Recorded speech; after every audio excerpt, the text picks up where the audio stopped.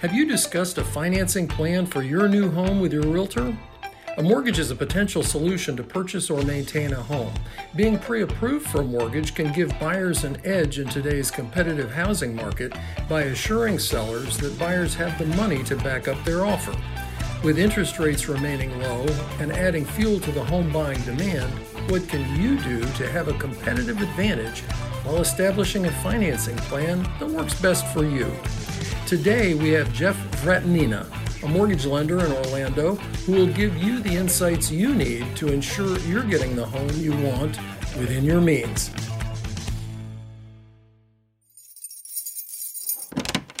Okay, thanks for being here today, Jeff. How has the demand for homes affected the lending institutions and current Orlando housing market? Is there anything that buyers can do to make themselves better prepared to go through the process? Absolutely. One of the key things is getting themselves either pre-qualified or pre-approved.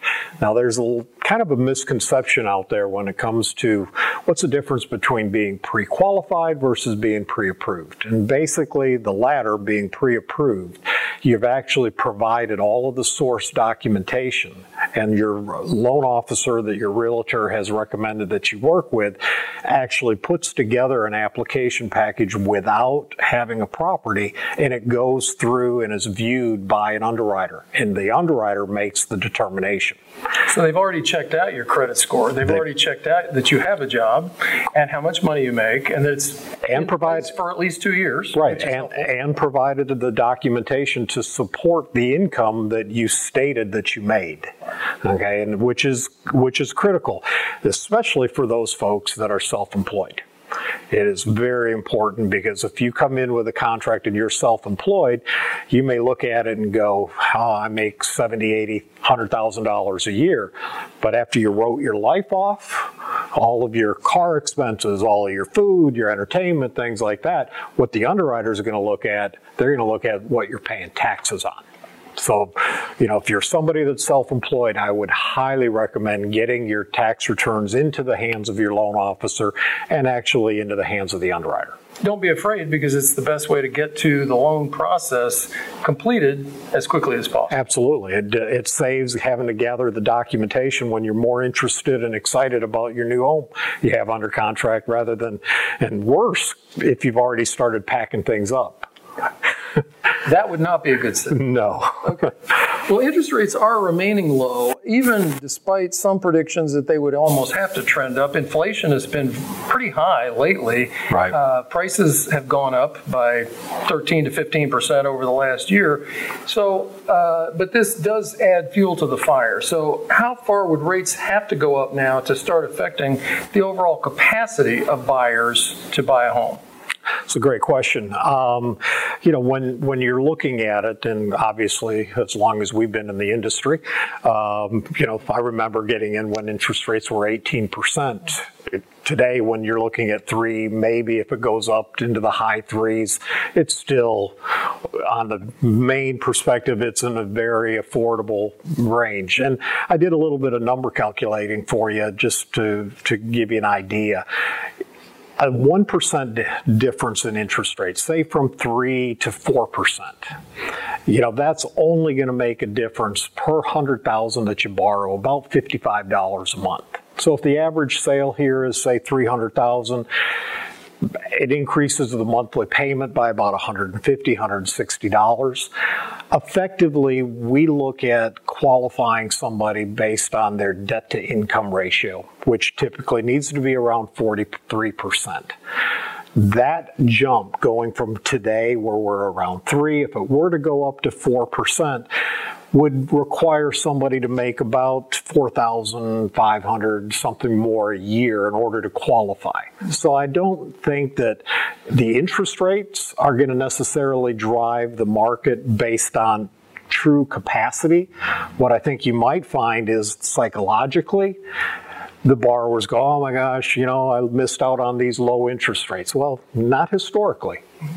Well, and historically, what's happened is as interest rates are rising, people get off the fence who might have wanted to wait, and they go, well, it's not going to get any better than this, so I better do something now. Would that be kind of what you would advise? I mean, don't wait any longer because it's not likely that prices or interest rates or anything else is going to go down anytime soon. No, I think the combination of, obviously, as you mentioned, property values having gone up significantly, the risk of rates going up. We can't print money like we printed money as a country and not see the signs of inflation and not see an impact on what interest rates are going to do. But all the estimates, the smarter folks than me are anticipating that we shouldn't see interest rates probably go much higher than 3 3/4, something in that area. That's kind of which would still be affordable for the average absolutely family. And that's on 30-year fixed rates. Right.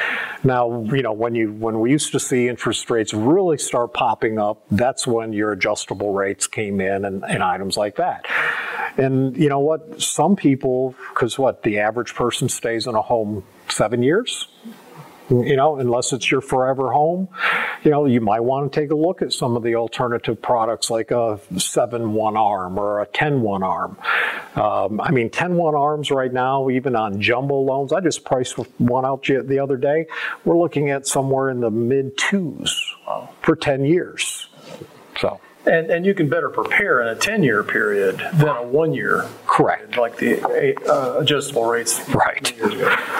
Well, as realtors, we always recommend that if somebody's not paying cash, please talk with your lender about the best path forward and to get that pre-qualification or pre-approval we were talking about earlier. Do you find most buyers are giving you the information you need up front, or is there hesitation because of privacy concerns or worries there? Gary, I've not seen a big issue with people necessarily concerned with their privacy and trying to hold back information. I think, if there's a good, strong relationship between the realtor and them, and they trust the realtor, they're going to trust the lender that the realtor has referred them. And I'm a huge advocate of, work with a team of people that are going to be there to support you through this process. And you sign paperwork that says we're not going to sell your information to anybody else out there. No, absolutely. Absolutely. Well, can you walk us through the types of mortgages now available? Everybody pretty much, I think, is familiar with a conventional standard loan, but there are different options for people besides just a normal. And tell us a little bit about, you don't have to pay 10% or 20% down to be able to get a loan. No, there's, the government programs, which are typically targeted towards more of your first-time home buyers. The programs through the Federal Housing Administration, through the U.S. Department of Agriculture, the USDA. The USDA offers 100% financing. Okay, the FHA program, basically your cash investment's about 3.5%. Obviously, if you're a veteran that served our country, you've got the benefits there of 100% financing. There are programs even on the conventional side that get up to doing 97% financing. We're also starting to see the counties coming out with their down payment assistance programs. So, there are ways of being able to get in with a reduced amount of cash required. Now, when you get up into the move-up buyers or the high-end buyers, there are programs out there that actually, people are not even really aware of it, that you can put 10% down and be able to get a 90% financing with no PMI. Right. So there are options available. And sometimes that can save you $100, $150 a month easily, or more, depending on the price range of the house. Absolutely. That's something to look at. So talk to your lender about it. Exactly. We mentioned cash investors. What can buyers who need financing do to make sure they don't get beat out now by investor offers? How would you advise from a financing standpoint, couching yourself as a strong buyer opposed to a cash buyer? I think the best thing is getting in with your loan officer that your realtor has recommended that you speak with, and get that documentation together and get it in and actually submit that for an underwriting approval. because I'm hearing it more and more where sellers aren't taking pre-quals, they want that pre-approval, which means this file has been reviewed by someone with the authority to make a credit decision for the institution. And so the sooner you can get in, get that. Now, I got to be honest with you. Everybody has been extremely busy with rates having dropped. Lenders got inundated with refinance opportunities and all of that. It's a capacity issue. There may be some lenders out there that are not willing to take and do the work, because it does take an underwriter, it takes a processor, it takes the originator to potentially review all the way through the system with no guarantee that there's a contract and a closing date. Right. But they're out there. There's a lot of companies that will do that. It just be patient with them, because we do prioritize realtors, buyers with contracts over somebody that's just, hey, what can I get approved for? Sure, that makes sense. Well, are there any other tips for buyers now to make sure that they're getting the home that they want within their capability? Because one of the things that we hear about all the time as realtors is, well, I don't want to pay $50,000 over appraised value to do this. Some people don't have the money to do it, but I mean, even if you do, is it wise to get something more than the appraisal value? Well, from a lending perspective, it doesn't really matter what the sales price is. We're going to make our loan amount as the loan to value based on the lesser of the sales price or appraised value. So these rapidly escalating values pose a problem in the fact from the lending side, because we may not agree that that property is worth $50,000 more than what they were asking. And we will still allow that customer to go ahead and purchase that, but we're going to base our 20% or 80% loan to value on the lesser of that sales price or appraised value. So, it's going to require more cash that people would have to put into the property. Now, something I've also seen that customers should be aware of, if you are fighting against the cash investors that are out there buying properties left and right, if you do have means to tap into 401ks or anything like that, lenders are now opening back up, including the GSEs, the government-sponsored enterprises, Fannie Mae, Freddie Mac, to allow what is called deferred financing. So we'll treat it as a purchase, even if you've purchased it with your savings, your investment, your retirement accounts, things like that, and not basically hit the borrower with what is a loan level price adjustment for cash out. Because after the meltdown of 2009, 10, 11, lenders actually got into doing loan level risk adjustments. That's why it's very difficult. A lot of people go, well, what are your rates? Well, I don't know until there's about 20 different things that I find out. Okay, so this one of those main adjusters is cash out, because from a lender's perspective, somebody that's just taking money out of their equity to go do whatever with, that's a riskier proposition, and the loans get priced for that. And just like if your credit score is 800 as opposed to 650, you're going to get a better interest rate. Exactly. And you won't have to pay any additional costs. That's right. Those are called loan level price adjustments. Yeah. What about the future? I mean, it's hard to predict. I wish we all had a crystal ball. I was going to say, let me get my crystal ball out here. But realistically, I mean, it would be hard to imagine that prices would go up another 12, 14, 15%. There's been some analysts that have said it's probably going to be at least leveling a little bit more, and it can't go straight up and stay there because it's just not possible. We've seen it enough times in our careers that nothing goes straight up or straight down. There's going to be ebbs and flows to it.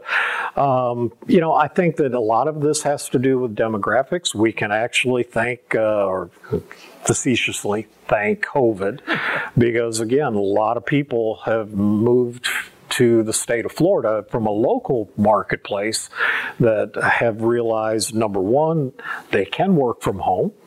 So if I'm going to buy a new home, our tax basis here is favorable. So, you know what? I think on a local basis, the Florida marketplace, the Central Florida marketplace, is going to continue to thrive. And our tax base is lower than it is in a lot of places that people are moving to. Right. So, Nebraska, you think in the Midland, you don't have any taxes. We've got people moving here from Nebraska because they go, it's much higher to pay taxes. Absolutely. In Nebraska. And certainly New York, California, some of the major investors even that are coming and paying sometimes cash, but sometimes, they're getting a mortgage because they figure, well, I can get two houses here instead of just one. Exactly. Well, we're okay with that. Yeah, that's okay. You can help them, right? That's absolutely. We can all help them.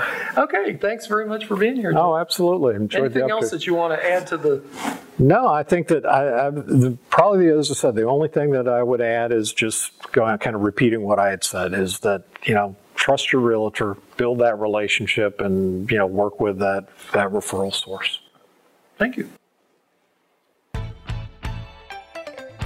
The most recent market report reflects new record-breaking numbers. The median price of an Orlando home sale was $315,000, an increase of 19% compared to the same month last year. Despite the recent average high sales prices, inventory continues to be extremely limited. Orlando area inventory is down 52.8%. Meaning 3,459 fewer homes available in the market compared to this time last year. In addition, listings are spending an average of only 29 days on the market, a new post-2007 recession low. Even with limited inventory, sales have increased 14% from May to June of this year due to the continued high demand of Orlando area homes. In June 2021, Aura Realtors sold 4,414 homes, an increase of 42% compared to June 2020 when Central Florida reopened from the pandemic lockdowns. Those numbers only solidify how unpredictable the housing market is today, making it increasingly important to stay informed and to understand when it's the right time to make your move.